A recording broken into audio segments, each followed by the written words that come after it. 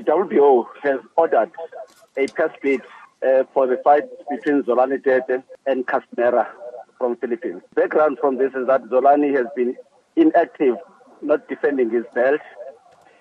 In the meantime, the WBO took a decision to make number 1 and number 2 to fight, and Casimero won that fight, and he became an interim champion.